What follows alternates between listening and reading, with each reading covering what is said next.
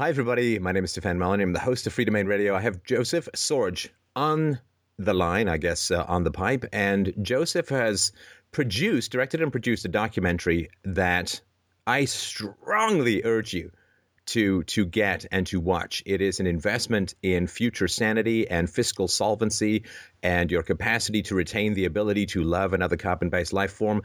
I'm not actually sure where it should be classified. I think documentary horror would probably be a bit the closest. It's called DivorceCorp, C-O-R-P, and it goes in truly gruesome detail into the family court system and the $50 billion a year divorce industry in the United States. Joseph, thank you so much for taking the time today. You're very welcome. I appreciate you having me on your show. So, it's funny because I've been doing my show for 6 or 7 years, and I've received notes over those years saying, man, you got to look into divorce court. I'm a state skeptic, I guess you could say, about the validity of state power, particularly in sensitive matters like charity and in this case, of course, family structure and divorce. And I've just never quite got round to it because it seemed a tad conspiratorial to me. I humbly confess to being entirely wrong, and seeing the lid blown off this horrifying system in your documentary was a real education. Can you talk a little bit about the background, you have a background in science, and you're an entrepreneur, and you have an MD degree from Harvard, and what got you on this road to producing this kind of work? Well, first of all, I made a career change from biotechnology into the entertainment business, and we produced a television show, and I was interested in doing a documentary on something. I personally went through a divorce. It was not as devastating as what some of the victims experienced in our movie, but it opened my eyes to the system. When you sit in family court, the judge doesn't just hear your case. The judge may be hearing 10 or 15 cases that day. And so you get to experience what other people are going through. And what I saw was shocking. I saw what I perceived to be collusion between the lawyers and the judge on occasion. I thought the judge was very hostile to the general public in the courtroom, was not treating them politely at all, despised the fact that they didn't have a lawyer and didn't know what they were doing in some cases. And so it really looked like an area that would deserve some investigation. And when we did our research, we were shocked at some of the stories we came up with. And so we thought this would be a good topic I call it an expose as opposed to a documentary. Well, and there's two key things, I think, that are discussed in the documentary, at least in the first half. The first, of course, is that you need the government's permission. You need a family court judge's permission to get divorced. And in that process, there is no trial by jury. As you point out, this is called an equity court rather than a justice or law court. Therefore, there's no trial by jury, which was, of course, originally designed to keep judges approximately honest. No trial by jury, and you do not have the right to an attorney if you cannot afford one, which opens you up to, I think, all kinds of financial exploitation. How did it come about that in perhaps the area that people most commonly use, I mean, how many people sue or get sued versus get divorced, how did it end up with this kind of Stalin-esque system in America? Because as you point out, in other countries around the world, it's not at all the case.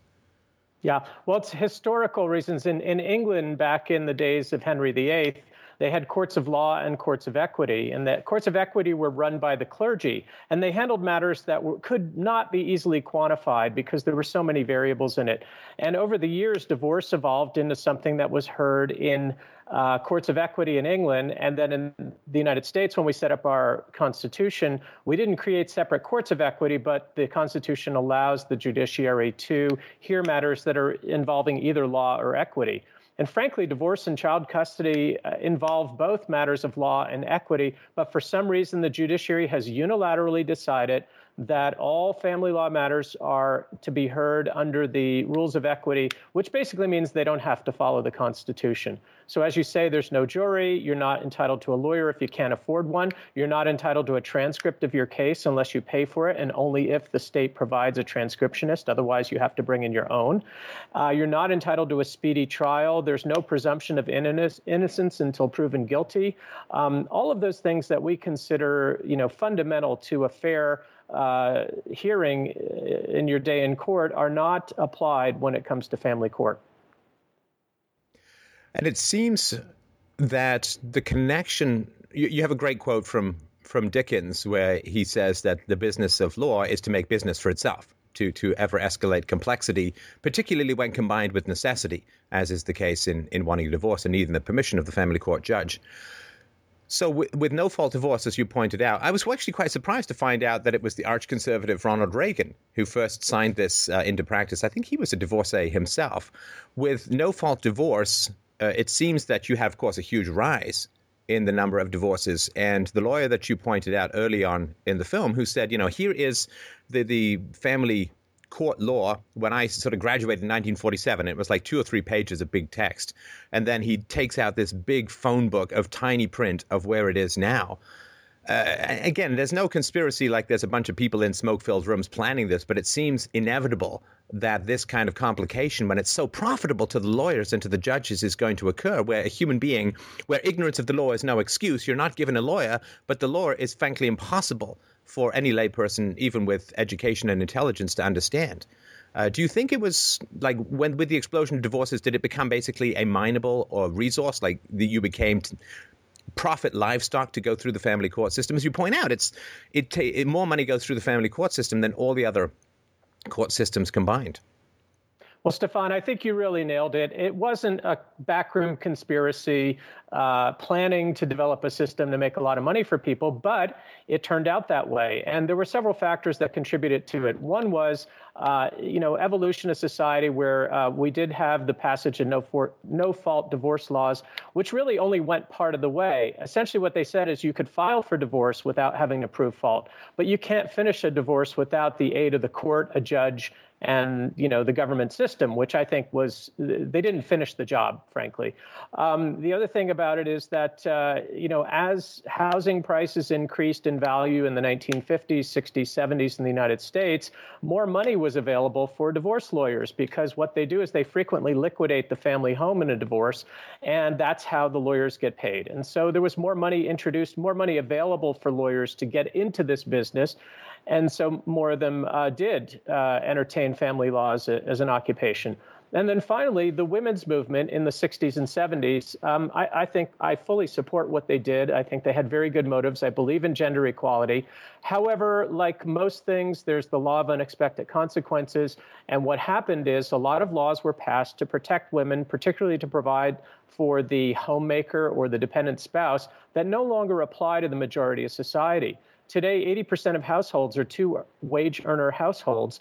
The salaries between men and women, ages 25 to 35, are almost in parity, especially if you consider same job description and same education. And so modern society doesn't reflect the traditional values that were common in the 1950s and 1960s. And yet the laws that we have were set up to protect that dependent spouse, which I believe creates the fodder for the lawyers to dig deeply into all of the information, the financial information, the information about parenting, and try to come up with a solution that would have been appropriate in 1960, but is no longer appropriate in this era. Yeah, I mean, during a case or during a time when divorce required a judgment, right? In other words, you had to show, I think the two categories were infidelity or abuse, basically. So these had to be established in order to adjudicate a divorce. So a court kind of makes sense, or some sort of adjudication process. But with no-fault divorce, I have no idea why you need a court at all. I mean, no fault is no fault. You can break the contract at any time. I mean, it's like having a cancelable contract. Voluntarily at any time you can cancel a contract and then say, well, we need to get lawyers involved for a voluntarily cancelable contract. Do you have any idea, because you point out how in Scandinavia, you basically just, it's the price of a postage stamp. You wait 6 months and you're done. How did it maintain itself? I mean, there's so much fight for gender equality here, and you have this kind of archaic Middle Ages, I guess, kind of system. Do you know how other countries dealt with it? Did they go from fault to no fault and get rid of the family courts, or did they never happen to begin with, or how did that work? Well, a lot of countries did have fault. It comes from the Judeo-Christian tradition that marriage is for life. And, there was a time where that was very appropriate. With sexually transmittable diseases without cures, people had a covenant of that they would be together for life and wouldn't break that covenant. And if they did, then someone had to provide for the dependent spouse.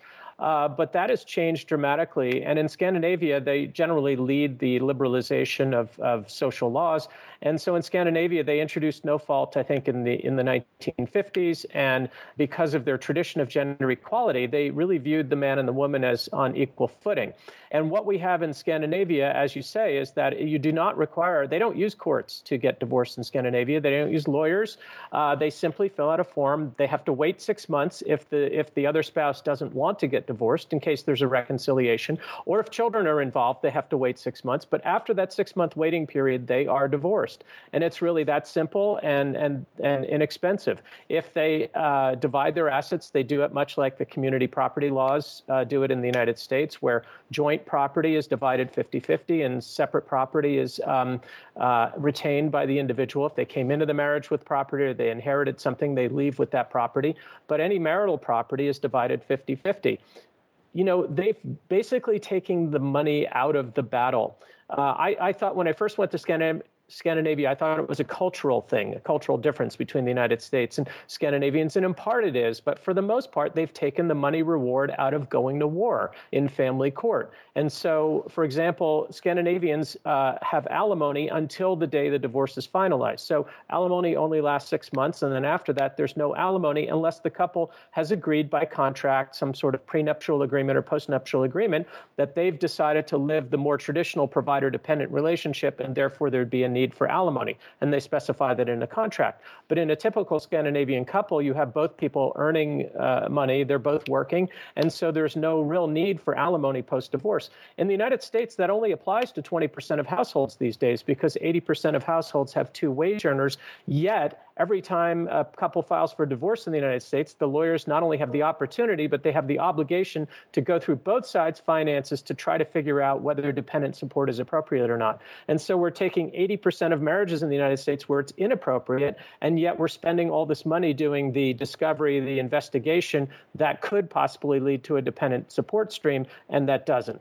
So the other thing the Scandinavians have done is they've set child support at a fixed amount per child, what is required to raise a child in Scandinavia. In the United States, it's a percentage of income. It's like an income tax. And again, I call it pseudo-alimony in the United States. It's really meant for the other spouse, not for the child. Whereas in Scandinavia, they say, hey, if it's child support, it's for the child.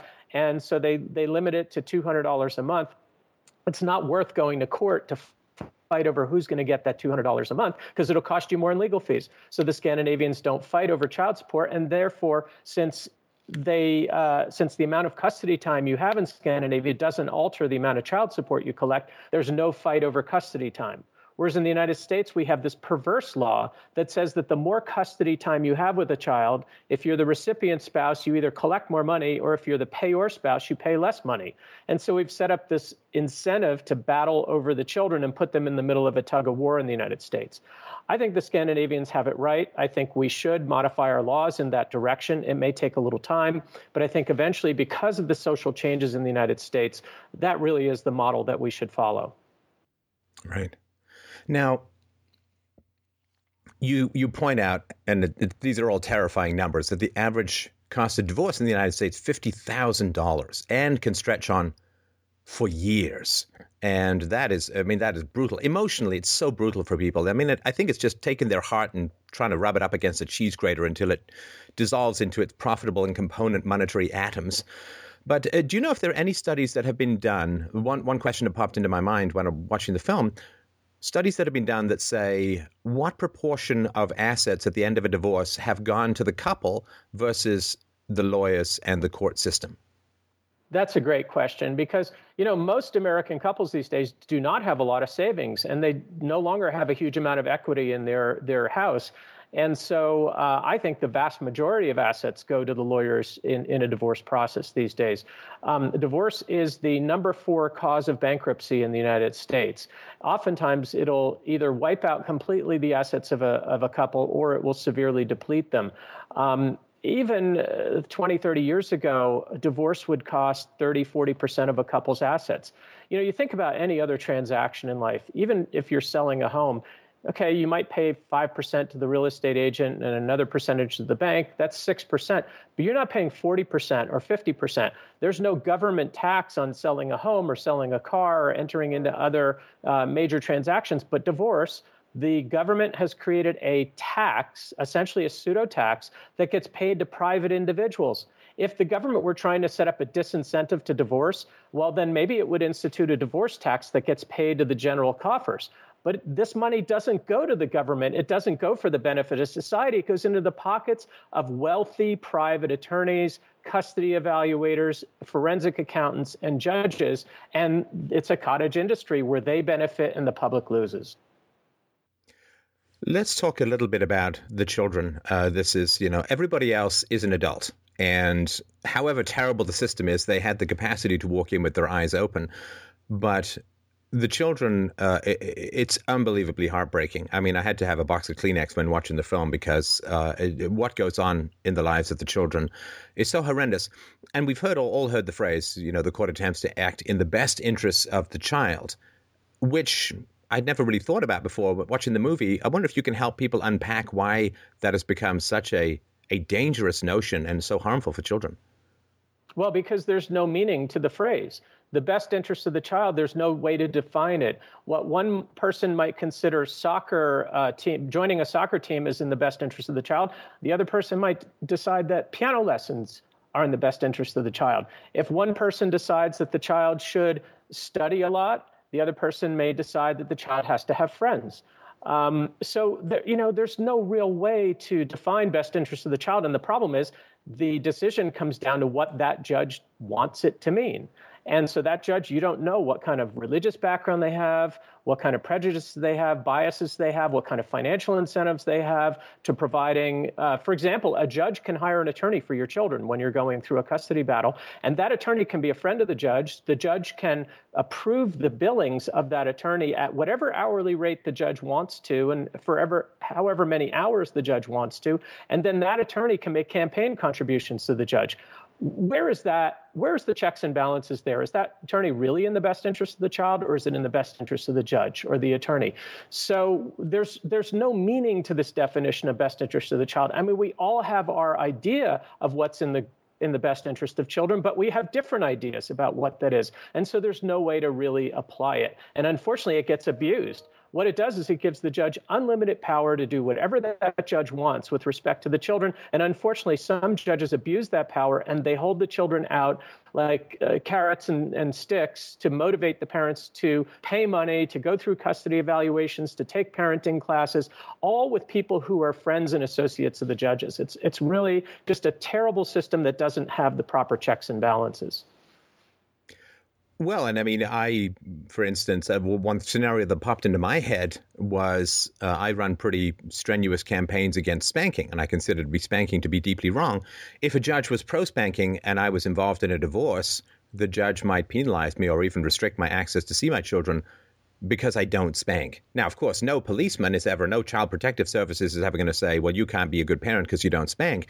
But in a family court, that could become a make or break issue. Am I right in understanding that? That's a great point. The Scandinavians, again, I look to them, and I'm not Scandinavian. I just like what they do.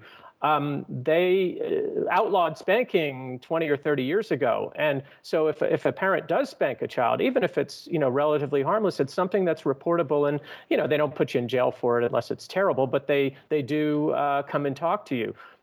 Whereas we have a tradition in the United States, there's a saying, spare the rod and spoil the child. And so there are some people that believe that, spanking is something that is appropriate for child rearing.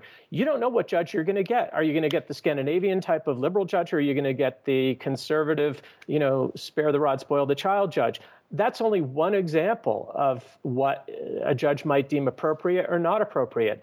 And the problem is that why should any individual or couple or child be at the whim of a single individual? Our country wasn't set up that way. When the Supreme Court justices are appointed by the president, they go through a vetting process in Congress. Why do they go through a vetting process? Because we know that human beings have biases. And so Congress wants to know what those biases are. We don't just have one Supreme Court justice. We have 9 of them. Why is that? Well, because the biases will tend to cancel out if you have 9 people from different backgrounds. But in family court, you only have one person. And unfortunately, that one person, and those people are not particularly trained with respect to psychology or child rearing or even the family laws, believe it or not. A lot of times the family court judge gets into that job because nobody else wants to take it. They're the first, they're the newest judge in the group. And so they get assigned family court and they have no idea what's going on. So we have untrained, overworked, overburdened, angry, cranky people making decisions that affect our lives. Well, and I would also argue that there's one judge that you say, hey, I'm basically judge, jury, and executioner, and I like it that way. I think that you could argue that the personality types that would be drawn to that kind of level of power and control, it would be the least healthy personality types. I mean, I can't imagine trying to do that job. I think I would go throw up every day at lunchtime. And I think it takes a particular kind of personality structure to even want that kind of power over families. So I think it's almost self-selecting for the worst among us. You're absolutely right. Almost all of the incentives are upside down in family law.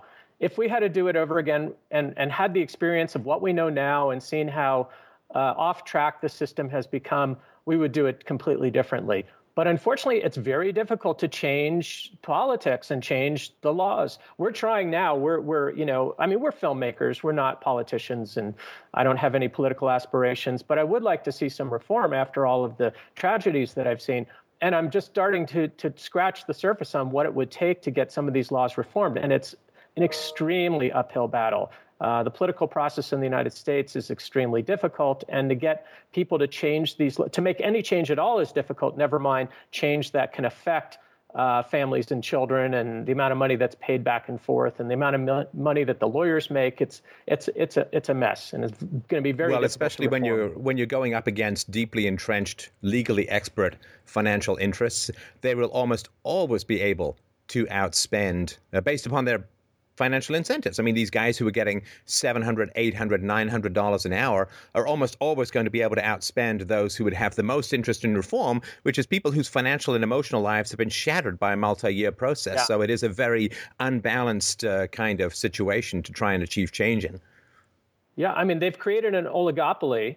They made the laws so complex, as you said earlier, that people can't handle them on their own. And because they made them so complex, you need a lawyer. And since you need a lawyer, the lawyers can charge increasing amounts of money to help you interpret this incredibly complex law. They put you in this situation where you're pitted against the other parent or a spouse, and they encourage you to fight, and then they charge you money for the battle.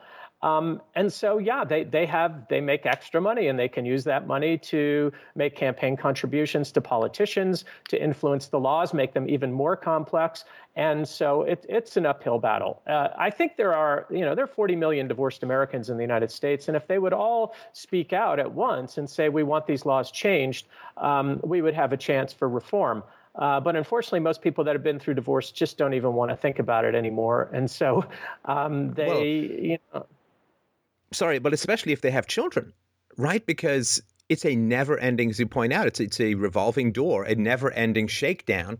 And people who have children are forever under the purview, I guess, until their kids turn 18, they're forever under the control and purview of these courts.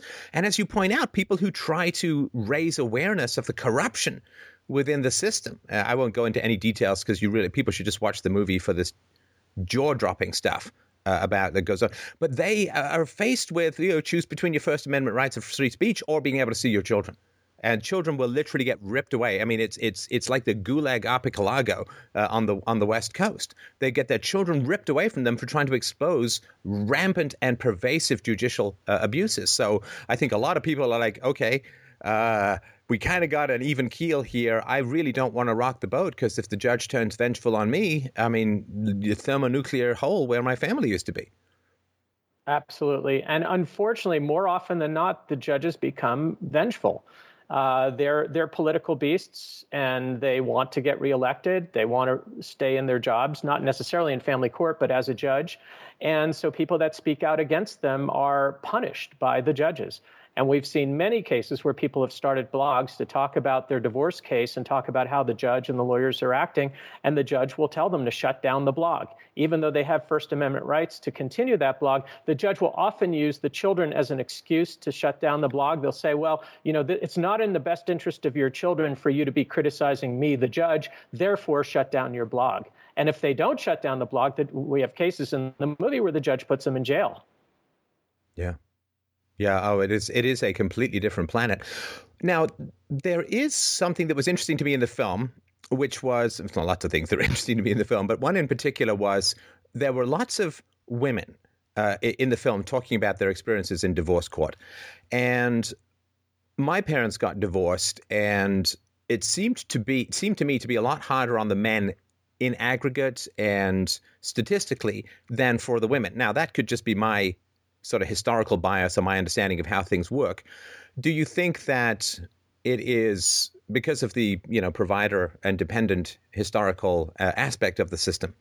Do you think that it's harder on men statistically and generally, or about equal? I don't imagine it's harder on women. I know it's emotionally hard on everyone, but given the bias towards providing more resources to women and charging men more, do you think that it is tougher on men, or is it about the same?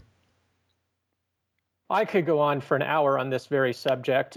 First of all, we tried to make the movie gender neutral. And that's why we used examples of men and women victims in the system. And we tried to be as balanced as possible.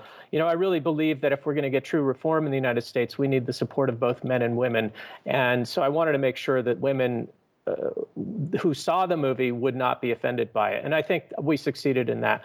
There's actually, there are a group of women, I will call them the anti-domestic violence lobby, and they have been victims of domestic violence, and they have, in some cases, fought hard to get sole custody of their children, because they believe that if the children go with their father, the father is going to be abusive, and that will be harmful to the children. And I really believe many of these women have good intentions. However, it is, created a situation where sometimes they are too vociferous in court about how bad the male is, and the judge will award custody to the male because the male seems to be a nice guy, he's cooperating, he's saying, yeah, I'll let the kids see their mom at any time, and the mom's saying, I'll never let the children see that abuser. And so the judge says, well, it's not in the best interest of the children to go with the mom because they'll never see their father, so they award custody to the father. And so there are a lot of women out there right now that are terribly upset with the family courts because of this reverse polarity situation. But if you look at the statistics, and if you look at the financial statistics, 90% of child support is paid to women by men, and 95% of alimony is paid to women by men. And I think that just comes from, our historical roots. However, the family courts, they've been ordered to try to be as gender neutral as they can be. And what's really very interesting is that they've gone from being gender biased to, let's call it, provider biased. And they like when there's a provider and a dependent, because when there's a provider and a dependent, they can order child support awards and they can order alimony awards. And that's the business they're in, of computing alimony and computing child support for the most part. And so you take away the provider-dependent relationship and bring in equal parents, those that are both making money and both on equal economic footings. The family courts don't like that because there's no business for them in those cases. And so they can do that on a spreadsheet.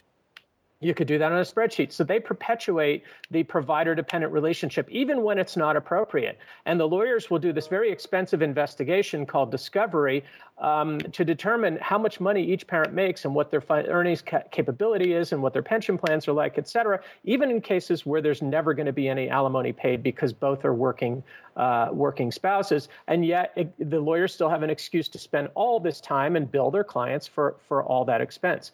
There's one other thing I'm not sure you're aware of. It's called Title IV defunding. It's part of the Social Security program in the United States. in the Clinton administration, they recognized that not all child support was being paid. In fact, only about 50 or 60% of child support that was awarded was actually being collected. And so they gave federal money to the states to incentivize the states to collect child support. And there are matching dollars, there are federal matching dollars for every dollar of child support and sometimes alimony that's collected. Well, this has incentivized the states to keep the child support bandwagon going, even though women aged 25 to 35 now make 94% of what men make. And if you control for same job description and same education, it's 100%. And if you look at all women, it's about 85%. Women's income is greater than it's ever been historically in the United States. Yet the amount of alimony and child support keeps going up every year. And it's now 30% higher, controlled for inflation, than it was 20 years ago in the United States. And I believe it's because of these perverse incentives for the states to collect more money from the federal government for every dollar of child support that they award and then collect, and for the lawyers to make more money to do all the discovery and investigation that goes along with determining what the amount of alimony and child support should be. So the incentives are all in favor of supporting the old provider-dependent model because everybody makes more money that way, yet society is changing rapidly away from that model. And so you get a very, very dysfunctional system. Yeah, and I thought that popped into my head, Joseph, as well, was that, as far as I understand it, child support is not paid primarily by fathers who don't have access to their children. In other words, if the father is active and involved and an equal part of the relationship with his children, then he genuinely and generally tends to pay. And so, in a way, there's a weird incentive to marginalize the husband, therefore to reduce his likelihood of paying child support, and therefore to get more of this money from the federal government. Absolutely. Again, completely upside down incentives. Completely upside down incentive. I mean, it's ridiculous, some of the things that go on with, there's a situation with domestic violence in inner cities where, you just have to have a neighbor report a loud argument and the police come and they have to arrest someone. So they'll typically arrest, not always, but they'll typically arrest the male. They'll put the male in jail. He can't afford to make bail because he's penniless.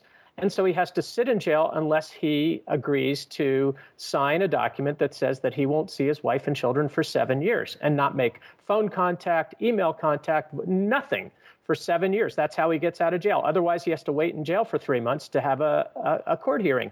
Well, what are you doing? You're creating fatherless homes this way. I mean, there are just so many results of good intentions that have gone wrong in the family law system. The whole thing needs a reboot from the very beginning. And I advocate that we look at the Scandinavian model and try to use that for guidance this time around. All right, I've got one last question. I know we've got a hard stop, but one last question. Injustices around the world regularly bubble up to the media. I mean, obviously there are exposés, there's 2020 and 60 Minutes and all that kind of stuff.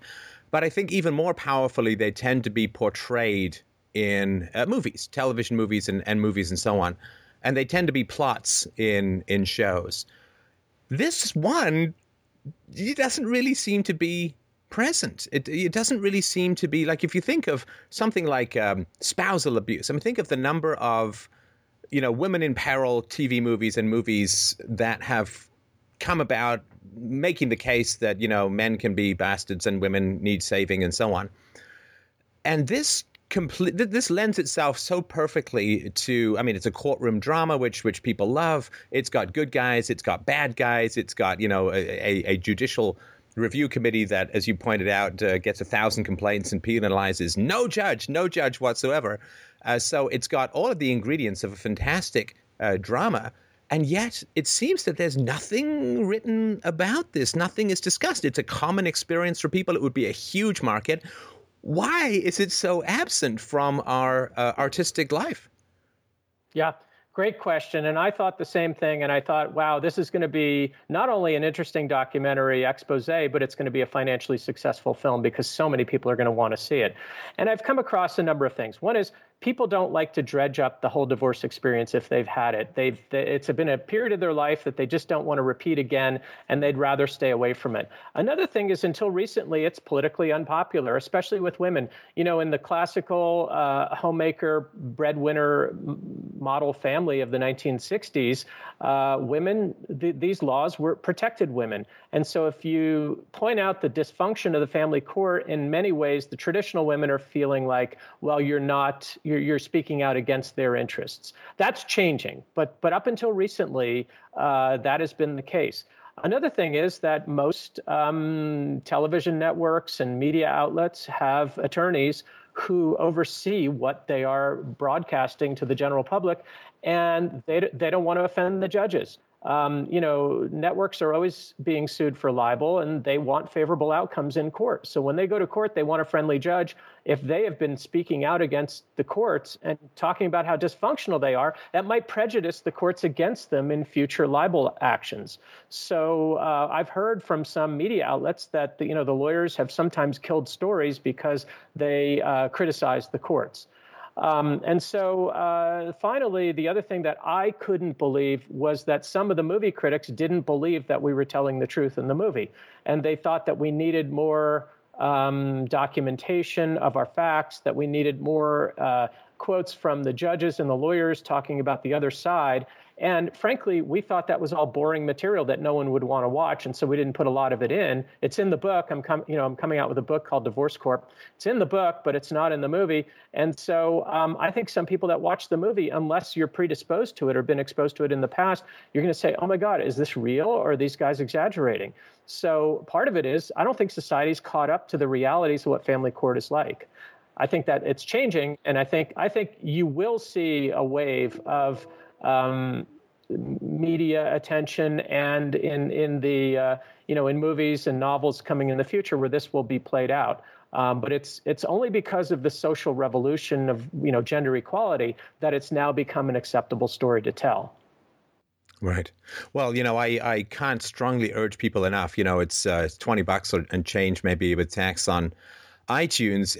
If you're a young man or a young woman who've not married yet, you could not spend $20, more importantly, more essentially, more for your future happiness than understanding the system. I've heard it being told, and I believe it to be true, just about the most important decision you're going to make in life is who you get married to. And if you don't understand the horrifying, viciously expensive, predatory, Kafkaesque nightmare that you can be entering into with a marriage that fails, which of course is a 40 to 50% rate these days, you need to know what's going on the other side. You would never enter into a business partnership with these kinds of downsides without extensive vetting. And I would just strongly urge people, drop the $20, watch the movie, burn it into your brain, and think about it every time you're dating. Because it is the best way. I have a happy marriage. We're never going to get divorced. There's nothing better in the world than a great marriage. But boy, you really got to understand. I knew how bad it would be seeing my own parents, so I didn't get married till I found the right person. A lot of people rush in based on heady expectations and lust and all the feel-good, happy, joy hormones that float around for the first 6 to 8 months of any kind of relationship. And so watch this movie. It is... if you're a smoker, go to some cancer ward. And if you're thinking of getting married, watch this movie. It's $20. It's 2 hours of your life. And it really could save your heart. It could save you $50,000 on average. I would argue there's very little better investment you could make with your time and money. So that's my big pitch for people to go out and watch this. Well, thank you so much, Stefan. I really appreciate it. Appreciate your support. People can come to our website, DivorceCorp.com, to learn about the movie. They can go to YouTube, DivorceCorp, to see the trailers, or to our Facebook site to see that we have 10,000 likes on our Facebook site in just 2 months of people who have experienced the system and can verify that what we've told, the stories we've told in the movie, happen to many, many more people than just the people in the movie. So I appreciate all that support and for letting me be on your show. My pleasure, Joseph. Thanks again for all your work. All right. You're welcome. Bye. Bye.